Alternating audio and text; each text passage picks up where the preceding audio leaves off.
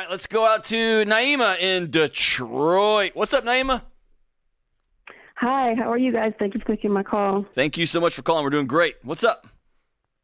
Okay, so I have a very interesting situation. So my husband and I live in a duplex that we purchased about 6 years ago.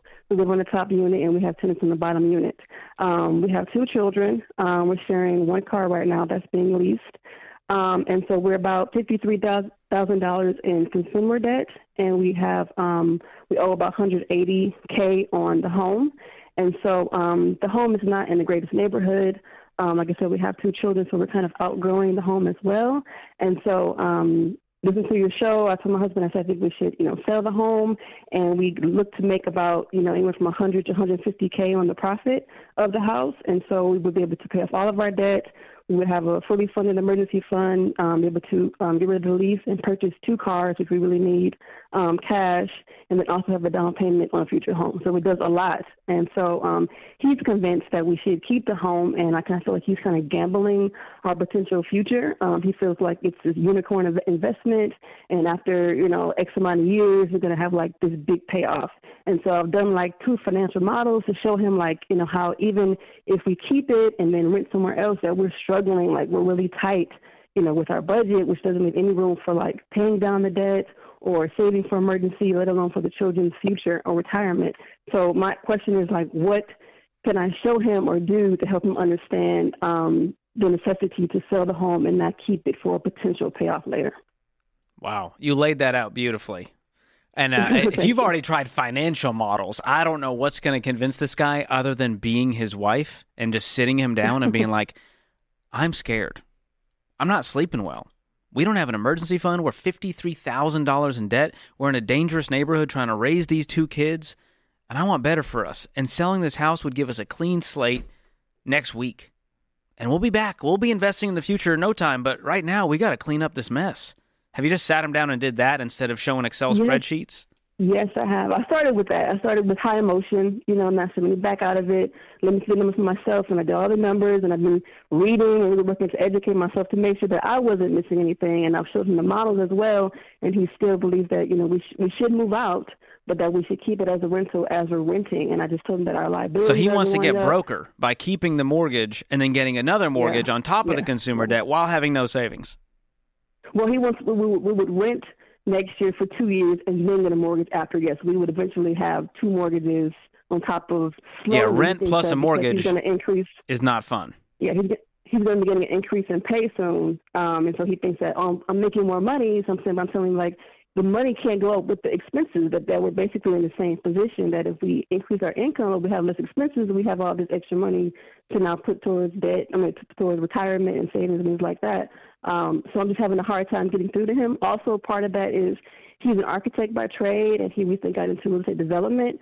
So I think because he's in development now, he's looking at all the numbers and all the potentials, and he's it's entrepreneurial, and he wants us to be, extremely wealthy, and I appreciate that, but I think he wants to put the chicken before the egg, and he wants to just jump into this thing and hold on to it. He's afraid of losing, as he said, our only asset.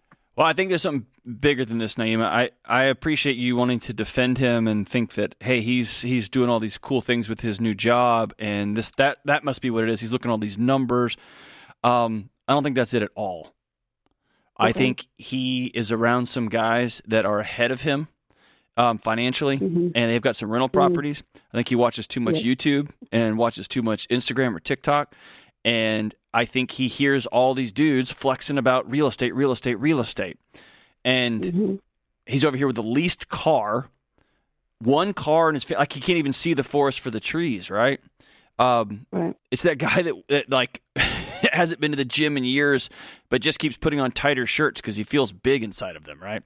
It's just a strange flex that's not working. I don't think this has anything to do with him getting sophisticated or smarter with numbers. I think it sounds like a guy who's getting more and more scared. Because math doesn't care what you want. Math is just math. Right. And he's got, I'll tell you, this is also scary. He has a brilliant, very clear thinking wife. Because you've been through all the numbers. You've been through all the emotions. Yeah. You've been through all the tracks. You've done it all. I honestly would go back to what George said, but I would do it not in your home. Okay? I know that sounds weird, but I would take him somewhere. There's something about our homes or something about places that are familiar, that our brains automates a lot of things. And sometimes it makes it hard to hear or hard to learn or hard to see a different perspective because everything just gets dumped into think of it like a highway that's familiar. When you're in a road that you've never been on before, every one of your senses is up and alert. Where are we? What's safe? Where are we going? And so taking him out for breakfast somewhere, y'all getting away for a weekend and just going to a nice hotel somewhere, whatever, take him away and say, I want to plan for the future for real. And I want you to start that conversation with, I'm so scared I can't breathe.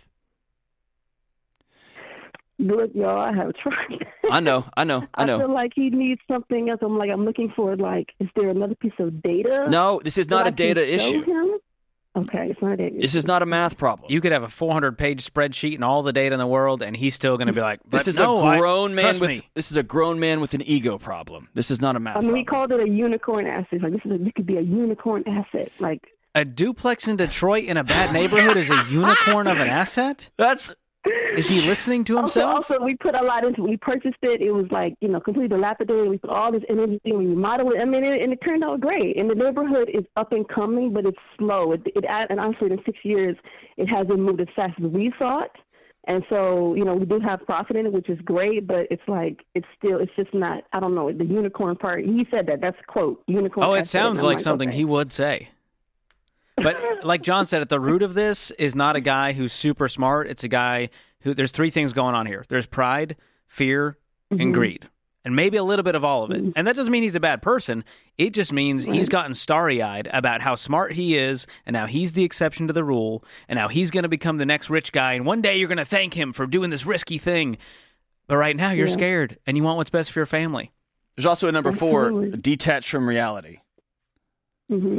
Right? If he found a $100,000 property in downtown Nashville and said, honey, we just need to hold this for a second.